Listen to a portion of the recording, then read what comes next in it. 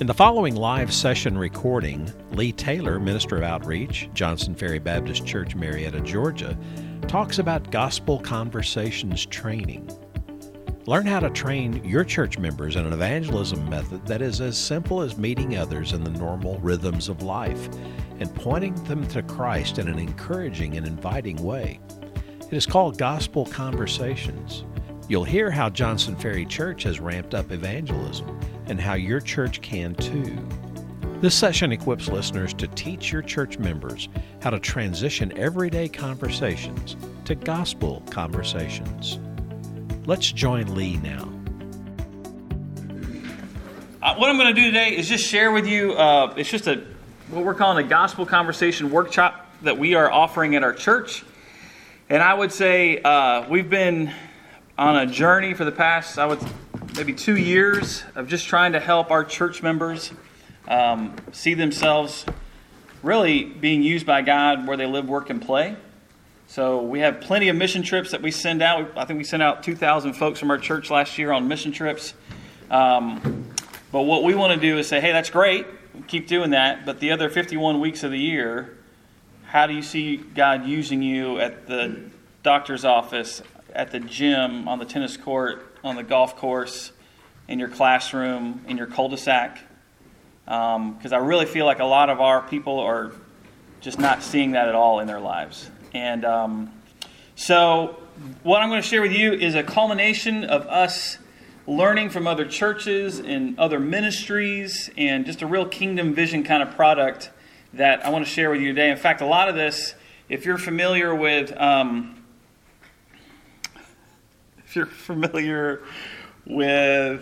Place Left. Thank you. I just went blank there for a second. And maybe E3 Ministries, Global Ministries.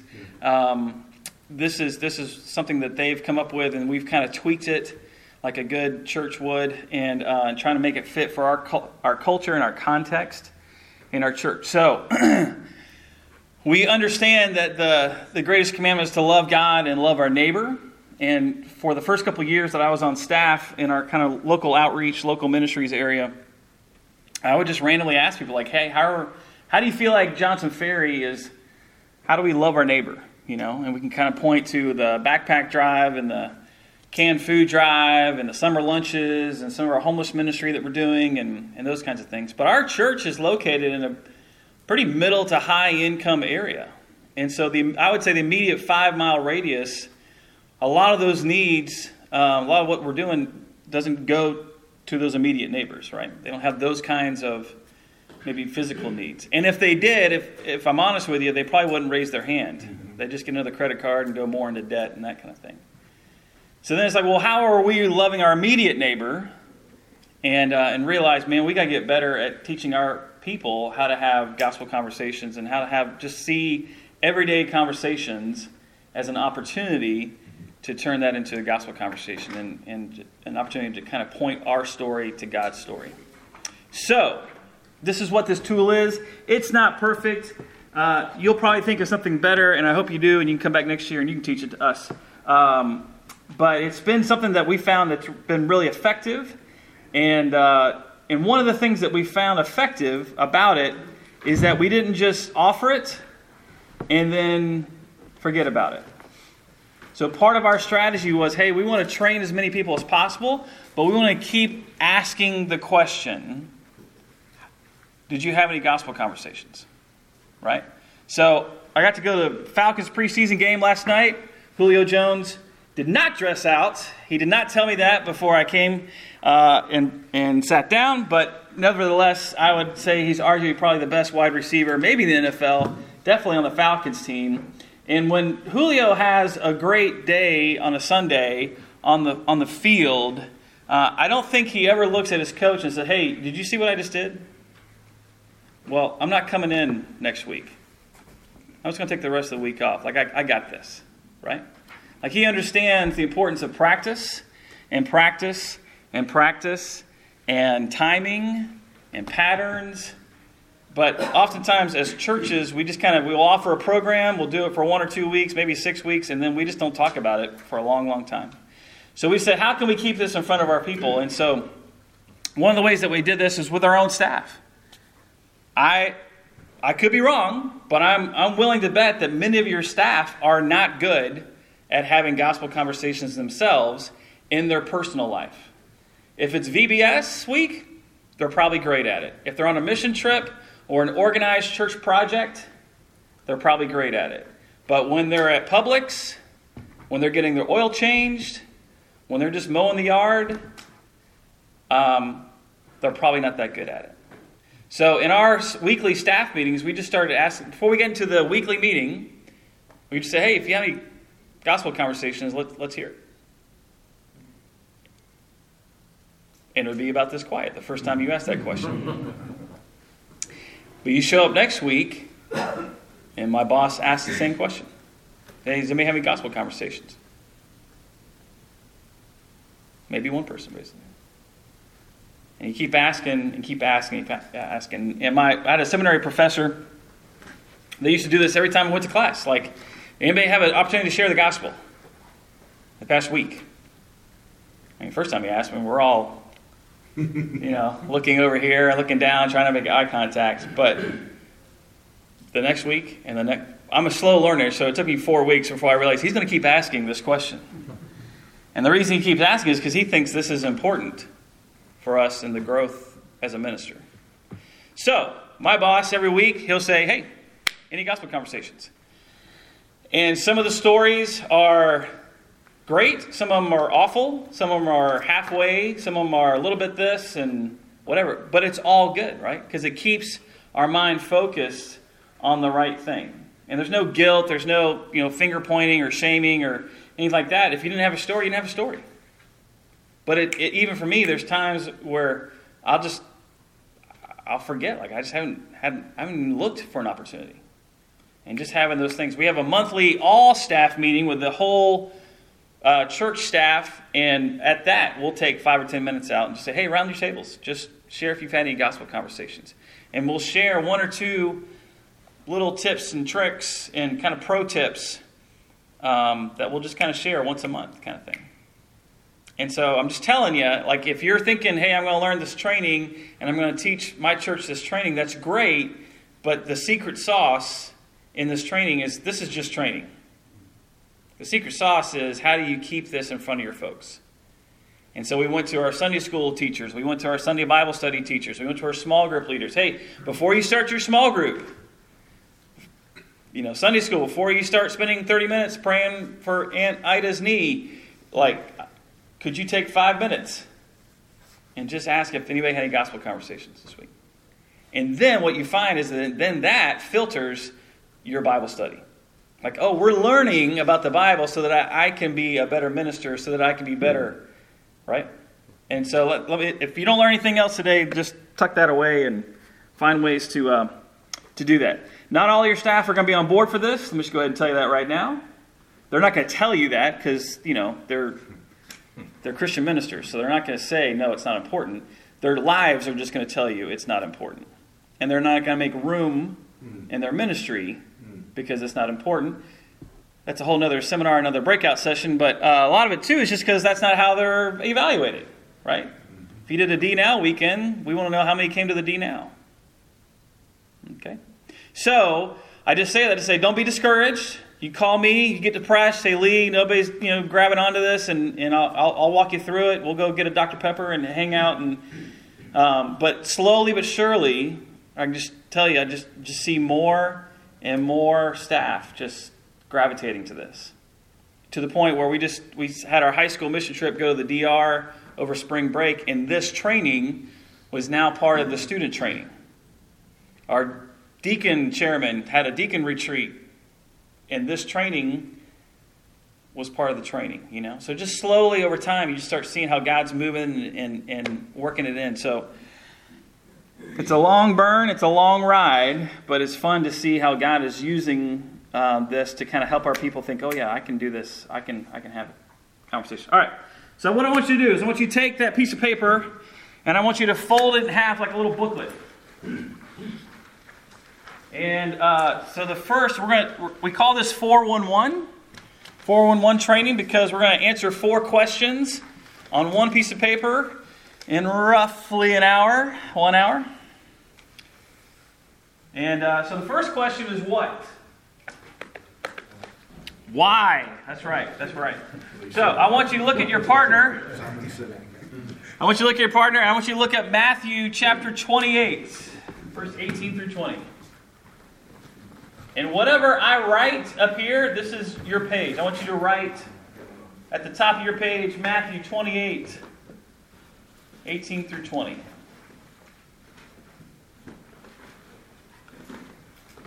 So read, once you find it, read it out loud to your partner. All right. Y'all are slow readers. Let's go. So, who is talking in these verses? Jesus. All right. That's a good Sunday school answer, but go ahead. That is the correct answer. It is Jesus. All right, Jesus. And what is he basically saying? Go and do what? Make disciples. All right. Y'all know that. That's why you came into the Gospel Conversation Workshop. But this is part of your training, because what you're going to do with this piece of paper, at the end of it, you're going to have a tool that you can then turn around and train somebody else with. All right? So I'm going to do it just like you've never heard this before, and like you're not ministers of the gospel, you've never heard of this before. So just kind of bear with me and be a little patient with me. But what I want you to be able to do is show up to lunch with one of your best buddies and say, hey, let me show you something that I learned last week, and I want to get your thoughts on it. And you're going to walk him through this little tool here. All right, so why is the question, and really it's part of our identity as Christians. So let's look up 2 Corinthians chapter 5, verse 17 through 21. And write that on the piece of paper. So whatever I'm writing here, you write on your piece of paper on that one page. And then the other partner, whoever didn't read, you get to read this. 2 Corinthians chapter 5, verse 17 through 21.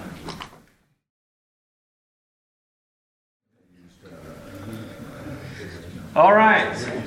So in 2 Corinthians, Paul is telling these new Christians in Corinth, as you may or may not know, is like Las Vegas on steroids. I mean, just an ungodly city. And here are these group of new believers trying to figure out, how do I live out my faith? And he tells them two things. He tells them they are two things in Christ. What's one of the things he tells them? New creation. A new creation, that's right. So I want you to write the word new. And then I want you to draw a little stick figure. And give them kind of like that new car smell. We are new in Christ. Whatever was in the past is in the past. And God reconciled all that. Right? And then he tells us what else? That we are ambassadors. Alright, so draw a little globe. That looks like a basketball, but it's alright. You got the idea. Oh, I know it. I'm missing. You got to do one of these half things. Now it's a globe. There you go. All right. So ambassador, right. So if you are the ambassador for the United States, and let's say the president sends you, to Russia, and you're the ambassador there, your job is, it's kind of tricky right now. But where are you going to set up your office if you are the ambassador to Russia? U.S. Embassy.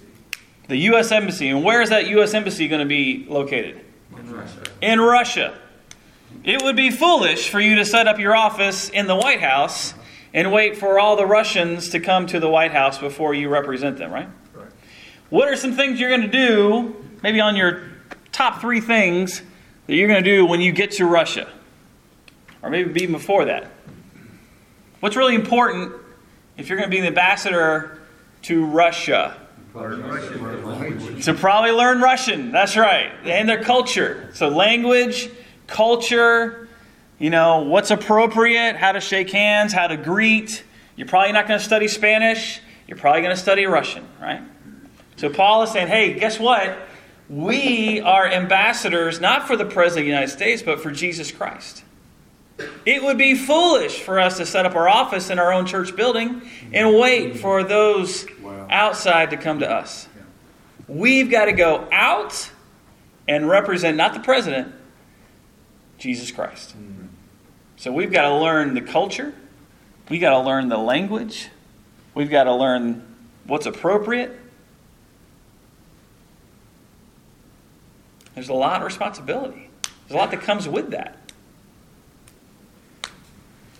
And likewise, if I'm the president and I ask my ambassador, what did your week look like? And your answer is you spent most of it inside the embassy. You're not going to be ambassador for long, right? So number one, why should we be having gospel conversations? Well, it's part of our identity. This is who we are. This is everybody. This isn't paid staff. This isn't the really spiritual deacon. This isn't the lady that knows all those scripture memories. This is everybody that's saying, I'm a follower of Jesus. This is our job description. This is how we love God, love our neighbor. This is how we fulfill the Great Commission. This is how we do life. All right? So, flip the page and go to page 2. And on the inside of that page is question number 2, which is what? What? Yeah, what is it? What? Yeah. Sorry, it's my little gospel conversation joke. All right. What do I say, Lee? What do I say to have a gospel conversation? You've got people in your church that are going to pretend like they know what they're supposed to say, but when it comes down to it, they might freeze up. They may not know exactly what to say. They may know what to say on the mission trip, right? When nobody knows you and there's no embarrassment and I'm leaving in 5 days, so it doesn't really matter. I can be brave and bold and say all kinds of things, right? But when I'm hanging out with my buddies from work, when I'm hanging out with, whoever, fill in the blank, right? So, I'm going to teach you 3 tools that I want you to think of like a tool belt. Like, I don't want you to think of these as linear. Like, first you do this, then you do this, then you do this. You've got a hammer, you've got a saw, and you've got a drill. So depending on where you are in this conversation and who you're talking to, you may use these in different order. You may use these differently in different ways depending on who you're talking to. Okay? So, the first one, I'll write up here, number 2. What? So the first one, kind of divide this into thirds a little bit. We like to call care through prayer.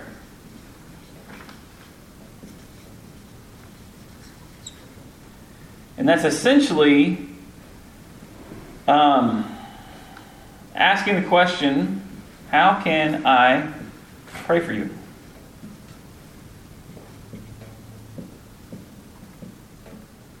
Right?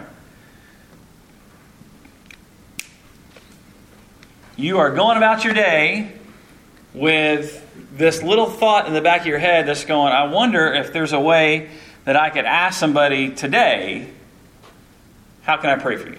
Just looking for those opportunities, right? So we need an exterminator to come to our house about a month ago, and Steve pulls up, and Steve is an exterminator aficionado. He loves his job. He's passionate about his job. He has a holster with not one exterminator gun, but 2. He's packing heat, and he goes through our house for like 45 minutes, and he's crawling, and he's telling my 10-year-old son just loving it. He's falling everywhere, and he's just talking a mile a minute. The exterminator, not my son, and just talking about cockroaches and mice and all kinds of things. And every once in a while he would apologize, like, I know I'm talking too much, but I just love this stuff, right?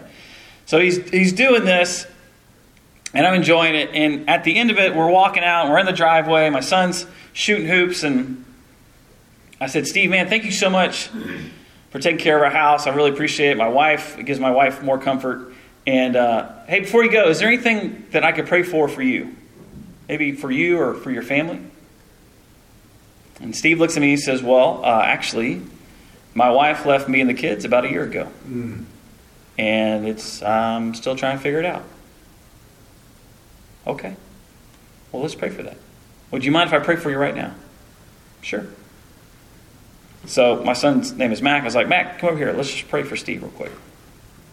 So there's the three of us in my driveway and just praying for Steve.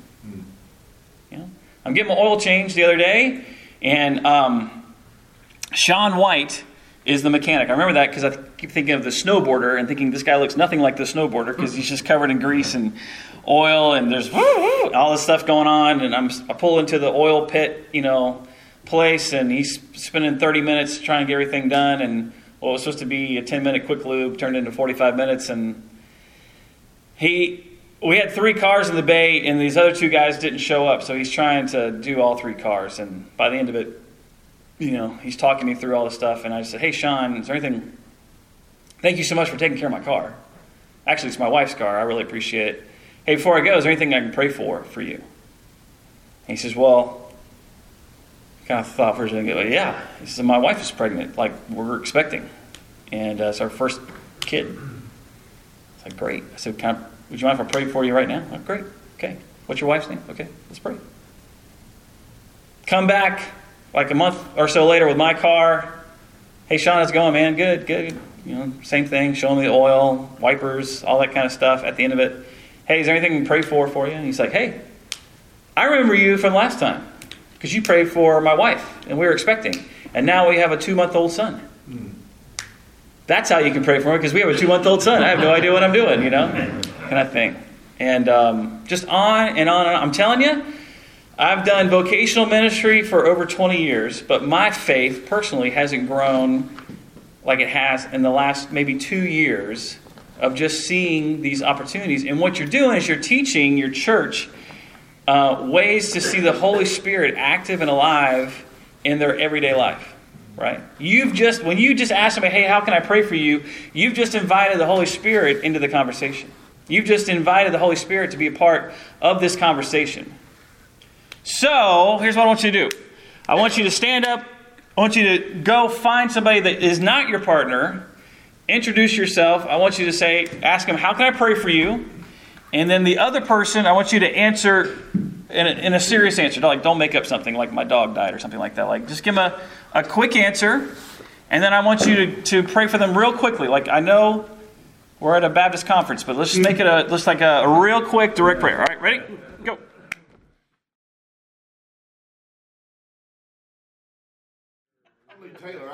There you go. All right. Good job, everybody. Anybody throw anything at you? Anybody get mad at you? No, we're at church, at a church conference. I've lost track of how many times I've asked that question to somebody, and I have yet to have anybody mad at me. I've had no's, had no thank you, no I'm good. And it's the nicest no you'll ever hear. And when they say no thank you or no, you say great, have a nice day. That's it. But I used to say about 8 out of 10 are yeses. And I feel like it's more 9 out of 10 now. And it's just a powerful question. Because it really takes you out of the equation and allows God to be a part of the situation. And I just think, man, I have no idea what's going on in this person's life before I ask this question. And I have no idea what's going on after I ask this question. But I just want to be faithful in asking the question. And I could spend the rest of the time just story after story of people that, whether it's my waitress, hey, we're getting ready to pray for our food. Is there anything we pray for you? And just use common sense, right? So if she's the only one in the restaurant and she's trying to bust 10 tables and her hair's on fire, that's probably not the optimum time sometimes. Unless you just feel like God's telling you to do it. But other times you'll be in and it's just me and the family and we're just hanging out, right? And sometimes they come and sit down or just hang out and, So whether it's Waffle House or something a little bit more elevated than Waffle House. I've had people get excited and grab both hands and let's do this. And I've had people, say no thank you. But I just think it's such an easy question and it's something that everybody in our church can do.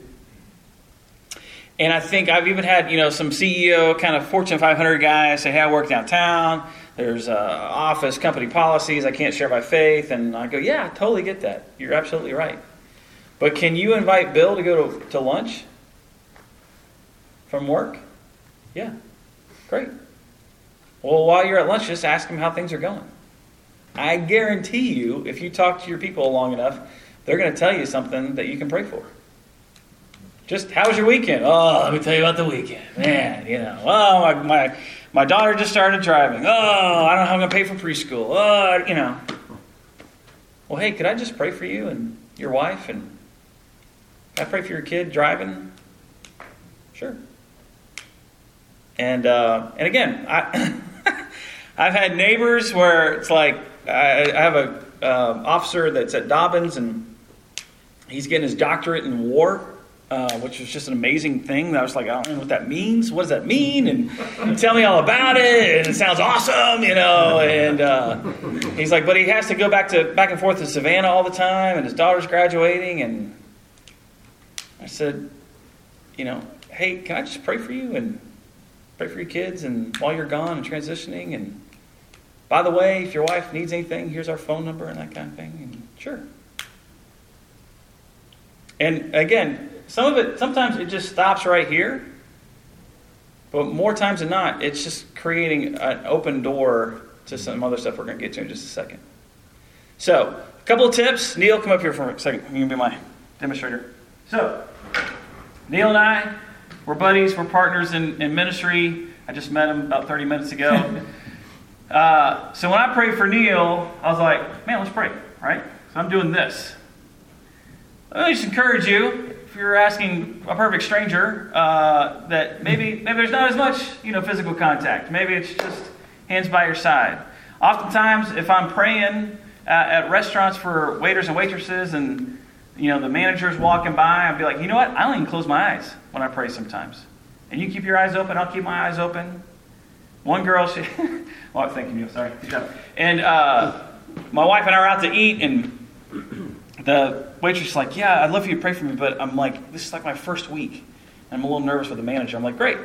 So I'm going to hold up my menu. I'm going to act like I'm ordering food here. So, and I'm just going to pray for you. She's like, great. Okay. So I was like praying for Susie, dear Lord, Heavenly Father. And I had my eyes open, and the manager walks by, and I was like, and I'll take 2 tacos and, 3. But when I got done praying, she just the waterworks were on. And she's like, you have no idea what that meant. Because I'm new to Atlanta, and I'm trying to find a church, and I just don't know where to go. And it was obviously that God wanted this to happen, kind of thing. And I think, too, for families, like we try and model this for our kids. We've got 3 kids in high school through elementary age. And so we're eating at California Pizza Kitchen, and Paul was serving us, and hey, Paul, anything we can get ready to pray for our pizza, anything we pray for you? And he's like, no. And I took off. So my kids are looking at me. He's like, well, what are you going to do now, Dad? I said, well, the secret is we can still pray for him. Right? So we pray for our food, and as we're praying for our food, we pray for Paul. 5 minutes later, he comes back, and he walked over to my side, and he kind of knelt down. He's like, hey, I just want to apologize. I hope I didn't offend you. I'm like, you didn't offend me? No. He's like, I just, you kind of caught me off guard because no one's ever asked me that question before. And this is the restaurant that's across the street from our church. Mm-hmm. So I'm just telling you guys that if anything, it just shows me all kinds of needs that are all around us that we just are blind to and forget, and kind of are doing our really good ministry, guys, but we're missing a lot of it. So, all right, moving on. I can keep going with it. But second thing is called a 15-second testimony.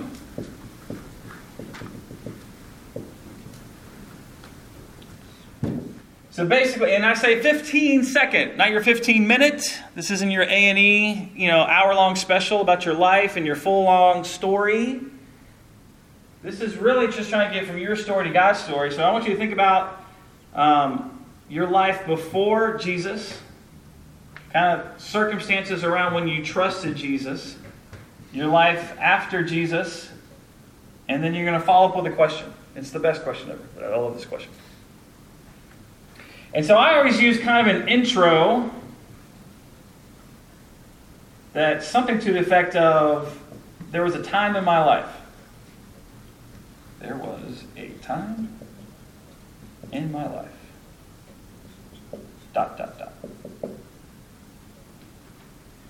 So, in kind of how I transition from care through prayer to my 15-second testimony is something like this. Let's say I prayed for Neil. Neil, thank you so much.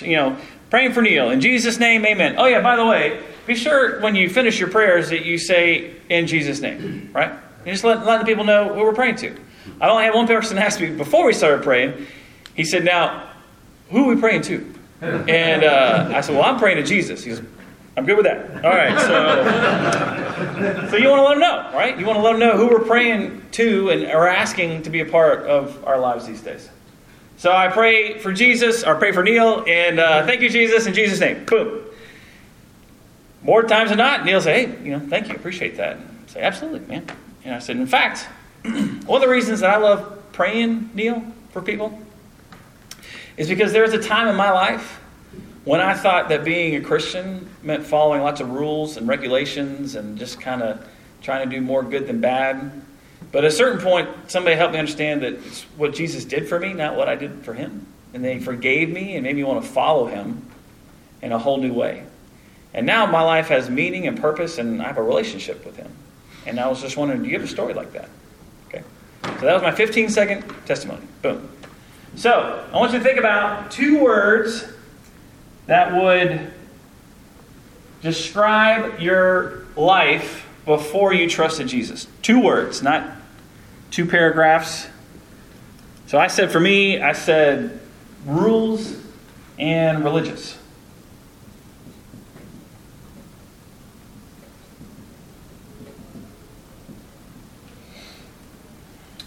What are some words that come to mind for you?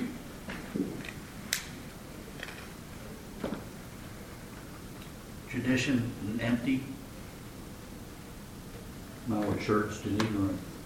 Church and ignorant, yeah. Wild and rebellious. Okay. Deer hunting and baseball. Deer hunting and baseball. That's all I Yeah. A friend of mine, he said, self-centered and suicidal. Mm-hmm. Well, that'll make me listen, right? All right, so look to your partner and look at him and say, there was a time in my life. Say it 3 times to each other.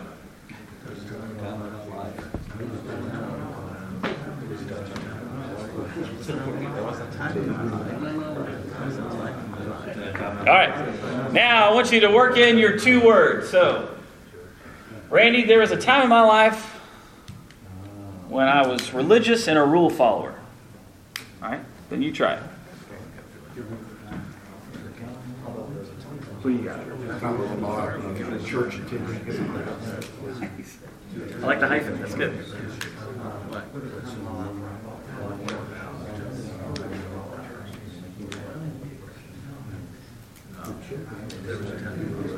All right, now think of 2 words that would help the person you're talking to understand kind of your transaction with Jesus. Okay?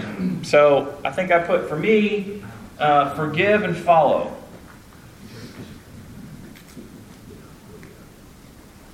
There's a time in my life when I was a rule follower and religious, but then I realized that Jesus forgave me and it made me want to follow him.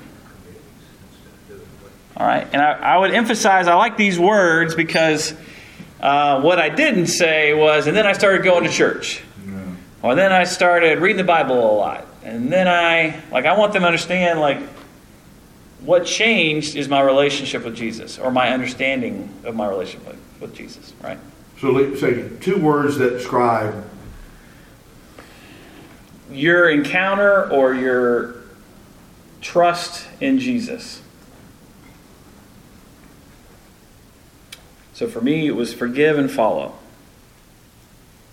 You can use those words. You're allowed to do that. And again, I know there's some personalities in this room that are really thinking about these words really hard. And like, this is not going to be the final, you're going to change this. This is going to change. You should be okay with that. It's just, depending on who you're talking to, right? The context might be different. So this isn't in concrete, but it's just kind of, I want you to get the framework here in your head, not so much the words in your head. Because my words have changed over time, and depending on who I'm talking to, they might change. So don't freak out if you can't figure out the exact wording right now. What's the sentence structure again? So there was a time in my life when I was blank and blank, then with Jesus, blank and blank, and now my life is blank and blank. And we're going to get to that in a second. All right. So now practice with your partner. Up to here, up to Jesus. There was a time in my life when I was a rule follower and religious, but then I realized that Jesus forgave me and made me want to follow him. All right, so try that with your partner.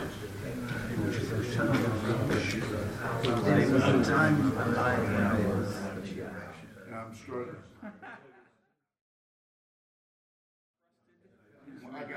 I just want to put down, I got trust and surrender. Yeah, that's good.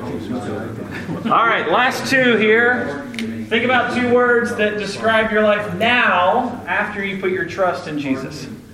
So for me, I said meaning, gave me meaning and purpose, and a relationship.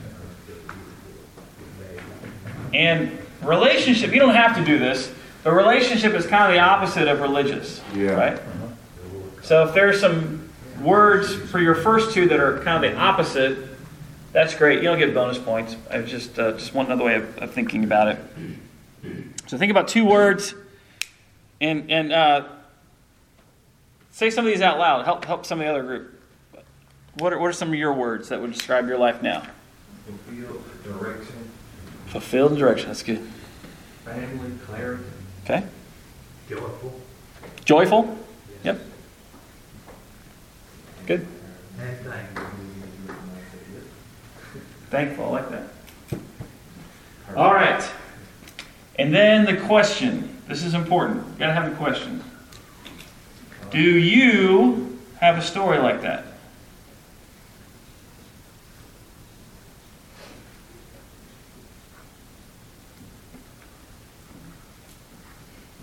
So, Neil, there was a time in my life when I was a rule follower and religious, but then I realized that Jesus forgave me and it made me want to follow him in a whole new way. And now my life has meaning and purpose, and I feel like I have a relationship with Jesus. Do you have a story like that? You don't have to say it just like that. You can change the words around. Sometimes I might say, does any of that connect with you at all? Or where do you see yourself these days when it comes to your faith? Or how would you describe your faith? It's a lot of ways to ask it. But the reason we call this gospel conversations and not gospel presentation is because we want dialogue, right? So the first question I asked to start the conversation was, how can I pray for you? So I asked the question and then I stopped talking. And then I listen. And then I talk a little bit more, and then I ask a question, and then I stop talking, and then I listen. Okay, so it's back and forth. And again, most people, in our culture is becoming more and more this way, most people haven't put words to their faith in a long, long time. So don't be surprised if they mumble through it, or if it's not exactly what it looks like, in church sometimes, and they haven't verbalized it maybe in a long time. So don't act surprised when lost people act lost. Okay, is what I'm trying to say here. So but it allows them to kind of describe what's going on. And so they might say, I used to go to church a lot, but I haven't been back since college. Steve, the exterminator, he says, we used to go to church a lot, but if I'm honest, I haven't been back since she left. Or you might get, I have a story like that. Yeah, I trusted Jesus when I was in college, and I've been following him, and we're real active at church, and I lead, And you're like, oh man, he's a Christian. No. You're like, all right, great, And again, like back to here, I have no idea who I'm asking this question. And it could be another believer, and God's just using you to encourage them that day. And I asked somebody the other day and how I could pray for them, and they said, man, I'm good. My relationship with God is good. But just the fact that you asked me this question is really hitting me. And he's like, I can't explain it other than it feels so good to have that kind of encouragement in the middle of the week from God. A buddy of mine, we went out to just say, hey, let's see if we can have a couple of conversations or just see if we can pray for 2 people tonight. So we're walking towards Target thinking we're going to find somebody in Target. And before we got to Target, there's 3 young people just sitting on the car hood just kind of hanging out. And they're kind of laughing and chuckling. And so I was like, hey, let's just go ask them. So we walk up and just said, hey, don't want to bother you, but we're just walking around tonight. Just want to know if there's anything we can pray for you. And the one kid, he goes, yes! And so, we're all going, okay. And he said, I was literally praying this morning. I just said, God, send somebody to kind of give me a word of encouragement. I said, well, let's get to it. All right. Kind of thing. And then his friends were definitely paying attention at that point. So we got this. So you have a story like that. They may say yes or no, or I don't know, I'm not sure, or not really, or whatever. And then I'll transition to a gospel tool. Okay. So what I'm going to draw for you is the 3 circles gospel tool. If you're a bridge guy, that's fantastic. Please keep using that. If you like some other tool or illustration to explain the gospel, great. I don't get a commission from the 3 circles people on this, but I love it, and I'll explain to it and just why I love it so much. But I'll transition like this. I'll say, David, hey, do you have a story like that? David says, well, kind of, not really sure. I said, well, hey, can I draw something for you that when somebody drew it for me, it just kind of made more sense in my faith? Sure. And again, they may say, well, I got to go, I don't have time, or no. But if they say yes, then great. At least you asked. So on a piece of paper or a napkin, a buddy of mine works on the grounds crew at a country club, and he was explaining early in the morning to the guys that he's working with, and he drew the sand trap, so I thought that was awesome. All right, so I'll say, hey, David, you can kind of look at our world today and see that there's all kinds of brokenness in our world. I mean, just look around. There's war and fighting and famine and terrorism, and our kids are growing up in the school shooting generation. I mean, there's just brokenness. But that wasn't always the case. In fact, when God created the world, He created His design. And God's design was perfect. Our relationship with God was perfect. Our relationship with each other was perfect. But at a certain point, all of us, since the very first people, all of us have decided to kind of run from God's design for our life. At some point, we all thought my design is better than God's design. My design for relationships or work or money or fill in the blank, right? And when we do that, when we run from God's design for our life, that's called sin. And that sin is what has led to this brokenness. So now we're in this brokenness, and now we're trying to figure out, how do I deal with this brokenness? Or maybe fix the brokenness or numb the brokenness. And so some of us think, well, you know what? If I just had more money, that'd fix my brokenness. Or if I just had a different job or a job, that'd fix my brokenness. Or if I was in a different relationship with someone, that'd fix it. I see this a lot in church. If I just go to church a lot, or if I just do a lot of good deeds, that'll fix my brokenness. And while some of those things are good things, they can't fix this sin problem. And over time, they're just like rubber bands, and they just kind of snap us back into brokenness. Well, the good news is that God sent a rescue plan, and that rescue plan is Jesus. see this or not, but Jesus came down and he lived a perfect life so that when he died on the cross, he took on my sin. He took on our brokenness, something that we couldn't do ourselves, so that when he rose again on the third day, he conquered sin and death and brokenness, which allows us to get back into God's design for our life, get us back into a right relationship with God. So now we have a choice. We can say, you know what, I want to keep doing things my way, my design, and stay over here in brokenness. Or we can say, you know what, I want to turn and trust in God's plan. And it's just me praying. Praying is just talking to God. But it's me saying, you know what, I want to trust in God's design. I want to trust what Jesus did for me so that I can be back in God's design. But it's more than just saying that you believe that there's a Jesus. Many people believe that. It's saying, you know what, I want Jesus, I'm writing this opposite. I want Jesus to be the king of my life. There you go. I want to be the king over all these things that I'm trying to have control over. I want to be the king of my marriage and relationships and my money and my influence and my talents. And I certainly wanted to be a king of forgiving me of my sins. And the Bible promises that when we do that, that we're made new. There's that new stick figure again. So, Joe, let me ask you 3 questions. When you look at this picture, Joe, where do you see yourself? Do you see yourself kind of over here in brokenness, or through Jesus as your king, do you see yourself more in God's design for your life?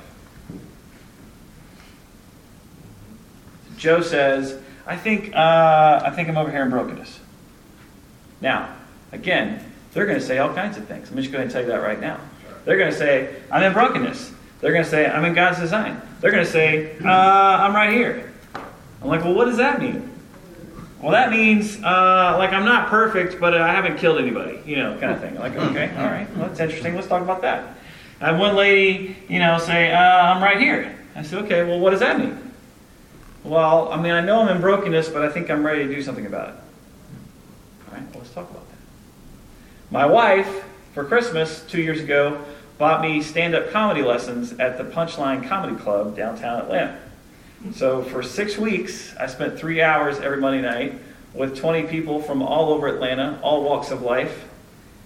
And we learned, I would say, we studied how to, I don't know if we learned or not, but how to do stand-up comedy. And there was a guy named Larry, and he referred to himself as Larry the Fireman. And Larry was a very nice guy, but he told the dirtiest jokes. And they were so dirty that even the guy who's running the class was like, no, you can't say that. You can't say that. And but he wouldn't. What was the joke? Sorry. Something Randy told him. But for 6 weeks, I'm just going, man, God, help me have some gospel conversations. Help me have gospel conversations. And God taught me so much through that. And he taught me about my judgmental heart. Because I'm sizing people up, trying to figure out who the lost people are. And I was wrong. And at a certain point, part of my shtick, I talked about working at a church. In fact, I think my opening line was, a little about me. I'm a minister at a Baptist church. So you get a little clap, kind of an awkward clap. I said, which means that I don't drink a lot in public. So I got things going. So Larry says, hey, you work at a church. Like, what do you do at a church? So I said, well, and while I'm pausing, I'm praying, well, help me, Lord. We're working on something in my office this week. Can I just draw it for you? I'd love to get your thoughts on this. And so I pull out a whiteboard and I draw 3 circles. And I say, Larry, where do you see yourself? And he says, I'm right here. I said, did you pay attention to this part? He said, yeah. I said, well, why do you say that? He says, well, I'm a good guy. I make people laugh. I'm not mean to people. Like, I'm right here. And I said, well, remember you were talking about how you're having such a hard time trying to date 3 women in 3 different states? Yeah. I said, well, so we just talked, anyways, long story. We talked through this. And so my second question is, where would you like to be? All right, so I want to be over here. And my third question is, well, what's preventing you from trusting Jesus as your king? So for Larry, it was, well, I don't want to give up these relationships. For other people, it's, I can't think of anything. Right? But the whole point is this illustration kind of helps them, again, verbalize and put words to their faith or lack of faith or where they are. Right? And so you just use it. Use it as a tool. Like, well, tell me about this. Tell me, if they say, well, I'm right here, I didn't say, wrong, I just, well, why do you say that, right? Because we're going to have a conversation about this. And I want them to start putting words to where they are so we can talk about it. So, with Larry, it went backwards. So, what do you do? I work at a church. What do you do at the church? Let me show you. And I did this. And he starts talking about, well, I think I'm right here. And so then I go, well, you know what? There was a time in my life when I thought I was right here. Because I was very religious.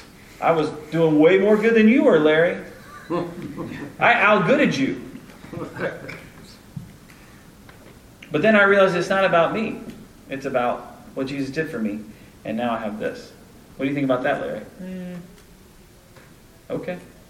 So we talk, and finally he's just not ready. But at the end, I said, hey, before you leave, how can I pray for you? Okay? So that's what I mean. Sometimes it starts here and goes this way. Sometimes it can go this way. Sometimes it's Christmas time. Who is Jesus? I don't know. Well, for me, I used to think Jesus was Santa Claus. So just think of them as interchangeable tools that may not always go this way. It may go in different ways. Last story. So we would teach this. So we're doing gospel conversation workshops on Wednesday nights for the next 3 weeks at our church. And so last Wednesday night we taught it, had 7 people in our class, and we would do this on a Friday night. We would say, hey, we'll pay for barbecue. Thank you, Randy. We would say, we'll pay for babysitting, and you just come from 6 to 9, I think. And so in an hour and 15, we've trained them all in how to have a gospel conversation. And then we would look at them and say, hey, you have everything that you need to have a gospel conversation right now. So we're going to send you out to go do that. Now, I'm not going to tell you where to go. I'm not going to tell you who to talk to. I don't want you to all go to the same place. I don't want you to go in more than groups of 2 or 3. And we're going to pray and ask the Holy Spirit to open up hearts that can be receptive to us just saying, how can I pray for you? Before you get out of the car, I want you to pray one more time. And then I just want you to walk. You can go to the shopping area. You can go to Target. You can go to Starbucks. You can go Whole Foods, whatever. And just walk around. And their eyes get really big. And they get the sweaty, upper lip. And then they get up and go. And I say, hey, come back in 45 minutes. So they come back, and it's nothing but stories. Some of them are funny. Some of them are great. Some of them are halfway done, But everybody comes back going, man, I can do this. Yes. Everybody comes back going, when you said that 45 minutes ago, I thought there's no way. Now, I see that it's no big deal. That fear factor is out the door. And they just see how simple it is and how normal it is. And there's all kinds of funny stories. And husband and wife, they go into Publix. And it's always the husbands. And the husbands are like, I don't know if I can do this. I don't know if I can do this. And so they're just walking around Publix. and he sees the guy behind the deli meat counter, and he thinks, I'm going to ask this guy. And he walks up, and the deli meat counter guy says, how can I help you? And he freezes. I'd like a pound of provolone. That's what he said. That's what he said. And so the guy's cutting a pound of provolone, and I was like, did you need any cheese that night? He goes, no, I didn't need cheese at all, you know. And then he's holding this pound of provolone in his hand. He's like, this is ridiculous. And he says, actually, I didn't need cheese at all. He says, but it's Christmas time, and I was just wondering if there's anything I can pray for you. And they had an amazing gospel conversation. Another guy and his wife, they go into Old Navy. Same thing. It's always the husbands. They didn't want to do it. So he got so nervous, he went into the dressing room and then worked himself up and then came out of the dressing room, and there was a guy that he had a gospel conversation with. So, last Wednesday night, we did this class. It was thundering, like huge thunderstorm, lightnings everywhere, so I can't send him out. So I just said, hey, just walk through the church, walk through the hallways. It's Wednesday night. We always have just kind of random people in here, and sometimes there's parents here for basketball league or RAs or choir, and we have no idea. And so Paul went with me. He was in the class, and we just kind of walk in the hallways, and we come down the bottom of the stairs, and there's this young mom sitting on this bench. Said, hey, don't want to bother you, just want to know how we can pray for you. She says, no, I'm good, thanks. I'm like, okay, great, have a nice day. And we're walking out. I mean, I'm halfway out the door, and she goes, well, wait a minute. There's one more thing. I just remember my friend's in ICU. Could you pray for her? Yep. So we prayed for her. Her name's Renee. Renee, one of the reasons we like pray for people is because there was a time in my life when I was blah, blah, blah, blah. Renee, do you have a story like that? No? Oh. Well, can I draw something for you that made sense of my faith? Sure. Pull out a piece of paper, draw a few circles. Renee, where do you see yourself? I'm right here in brokenness. I said, why do you say that? She goes, just trust me. I'm like, okay. I said, where would you like to be? She says, I want to be here, of course. I said, well, is there anything preventing you from trusting Jesus tonight? She goes, no. I said, well, you want to pray right now and trust Jesus? She's like, yeah. And she stood up, and we all held hands and prayed, and she prayed right there in the stairwell lobby of our church atrium. Wow. So we celebrated that, and I said, Ray, what are you doing here? She said, I got 2 kids, like one's in RAs and one's in choir right now. Well, let's get you going here. I said, I don't want to leave you on your own. We'll get to that in just a minute, but we'll talk about that later. So, just a little soundbite that there's lost people in your church, by the way, in case you didn't know that. All right. So, number 3, on the other page, what is that question? So those are the 3 things. Those are the what. How are we doing on time? You got 10 minutes? Yeah. Okay. I'll do this in 5 minutes, and then I have 5 minutes of questions. All right. Who? Number 3 is who. So I want you, on this blank page, I just want you to write your name in the middle. Don't write my name. Write your name in the middle. So we do number 3 and 4 after everybody comes back. Okay, so you do 1 and 2 and send them out. I'm just telling you, the secret sauce in this is that you find ways to keep it in front of your people, but the secret sauce in the training is that you send them out. Don't send them all out same place. Don't all go to the mall. That just ticks people off, and it makes people angry. So just go where God's calling you. You know? If you don't send them out, it's just training, and they'll forget it in a week, and you're back to where you were. Because we did the Friday night trainings, and we sent them out, and we got huge results and fruit from that.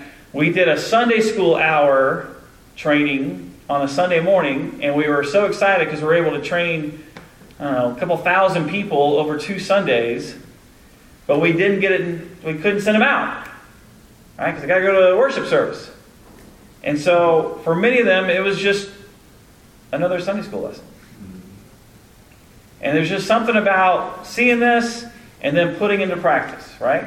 Nobody wants an open heart surgeon to work on their heart because they read the textbook. Like, I want to know that you went to school, and I want to know that you apprenticed next to somebody, and I want to know that you did the lab work, and that you practice and practice and practice and practice, and that you study with some of the best surgeons ever.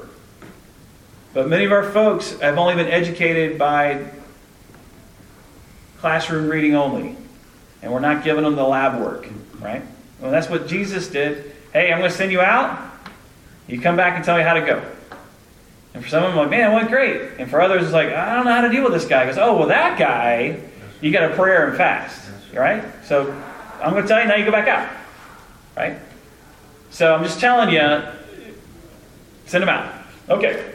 So then they come back, and they're excited, and they come back and they go, man, that wasn't as scary as I thought it was going to be. And man, nobody threw rocks at me, and I didn't have to leave town, and this is amazing. And so you just say, hey, who in your life is far from God?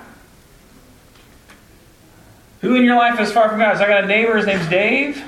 He's far from God. I got another neighbor named David. I believe he's far from God. I got a neighbor named Joel. Right? Maybe at work. Co-workers. Neighbors. Tennis partners. Bunco groups. Classroom. Teachers. Students. Where do you spend any of your free time, if you have free time?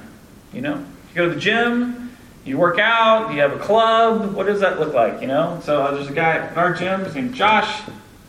He's one of our trainer guys. Right? So just kind of we call this an oikos map, which is Greek for great yogurt. But it's also Greek for sphere of influence, or your family, right? So who's in your sphere of influence that we can be praying for? And just think what happens if Josh comes to Christ. Well, he's dating and living with Julie, right? And David has a wife, her name's Julie too, ironically. And they have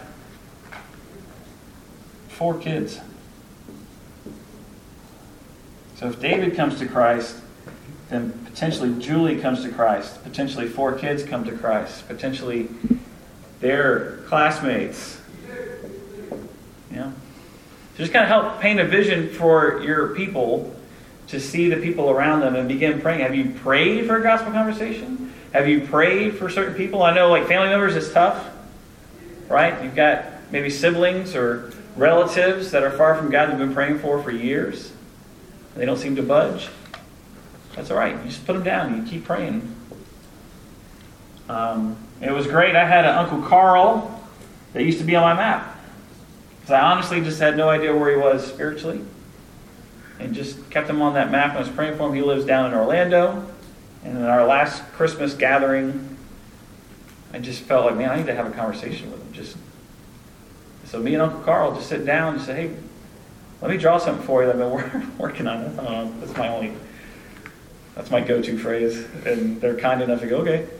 And I do 3 circles. And Carl, where do you see yourself? And I'm fairly confident that he has a relationship with Jesus. It's pretty sucky, but it's a relationship. And talked about growing in that faith and that relationship. But anyways, so it was cool. All right. So what I would encourage people to do, we just did with our staff at our staff meeting, just kind of remind our folks to do this. Take a picture of this, of yours, and maybe make that the background of your iPhone, right? Just kind of keep that in front of you, in a way. All right. And then number 4 is when.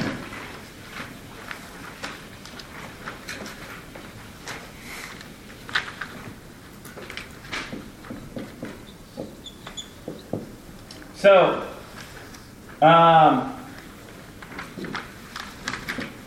set aside time. Can you set aside some time to pray?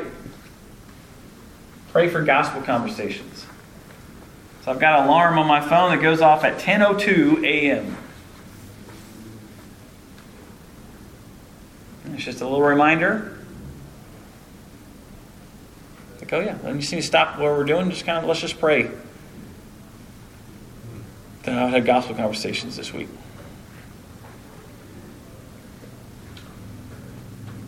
Then share.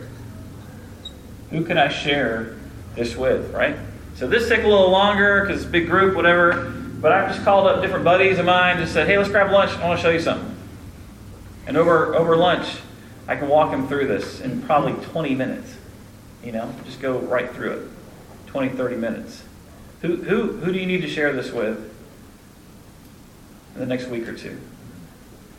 Doesn't have to be other ministers or whatever. It's just friends and folks. A buddy of mine's a big-time hunter, big burly hunter guy, and we had lunch, and I was telling him about this, and I shared it with him, and then the next morning he calls me, and he's like, hey, you won't believe what happened. I was at the tax and tag office this morning, and I was standing in line, and the lady that works there on the other side of the wall was talking about how her family's in Haiti, and there's a hurricane, and losing contact. I hadn't heard from them in 2 days, and she wasn't sure if they were alive, and so I started thinking, well, maybe I'm supposed to be praying for this lady. Maybe I'm supposed to pray for this lady. And then sure enough, they called my number, and I was at her window. And so I got my license plate, and afterwards I said, hey, I didn't mean to eavesdrop, but I heard your conversation about your family, and would you mind, could I just pray for you and your family? And she said, sure. And so she stuck her hand through that little half window, kind of thing, and I was holding her hand, and I started praying for her, and she started crying, and I started crying, and we're all crying in the tax and tag office, and kind of laughing. He says, but Lee, that's the most excited I've been about my faith in years. So, who could you share this with? And then lastly, who could you train? Who in your world could you train, right? So for us, I already shared this, but let's just try and train as many staff as possible. Let's train them to train their staff. Let's train deacons to train them. Let's train our Bible study leaders. Just keep it going, right? And keep this in front of our folks. And then you find that the same language starts getting used. And the same language, and the same language, the same language. So, let me stop there and see if y'all have any questions. I do have one more thing. So, Randy's going to have, these are complete versions of what we handed out, what we did today, that you can take home with you. On our Johnson Ferry, I'll write this, johnsonferry.org.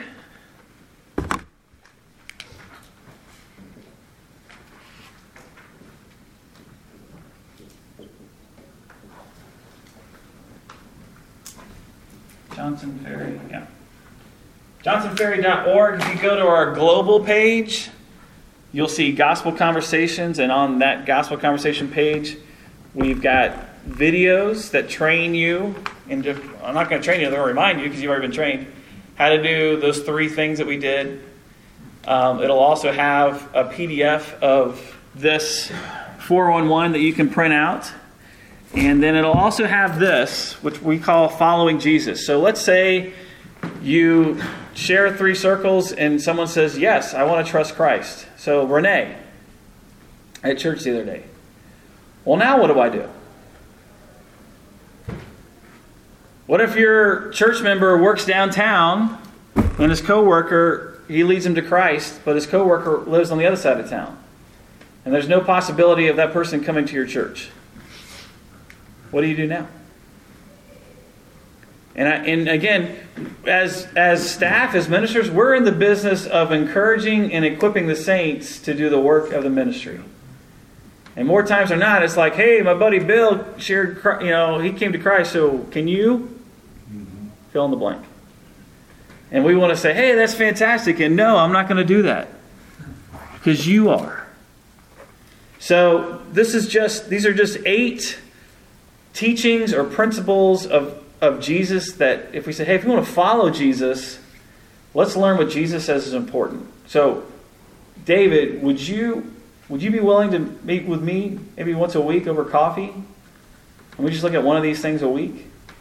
And we just walk through some simple questions and just kind of grow in our understanding? I mean, after 8 weeks of meeting with David over coffee, do you think I'm going to have a better idea of how he can grow? Do you think David's going to have a better foundation in his new relationship? Or I could say, hey, David, You trusted Jesus. That's fantastic. Good luck. Hope you find a church. Good luck getting in Sunday school or small group. Or we could come alongside them. So that's what that is. Sorry, I have sarcasm in my throat there. Sorry. All right. It's time's up. But if y'all have questions, I'll hand these out okay. right here. All right. Let me pray for us. Father, thank you so much for just, again, the opportunity we have just to partner with you in ministry. Help us as leaders and equippers to equip our saints, our church, to do the work of ministry. Help them see themselves as ministers. Help them see themselves on mission. And help us to give them tools and resources to do that. And it's in Jesus' name we pray. Amen. Thanks, guys.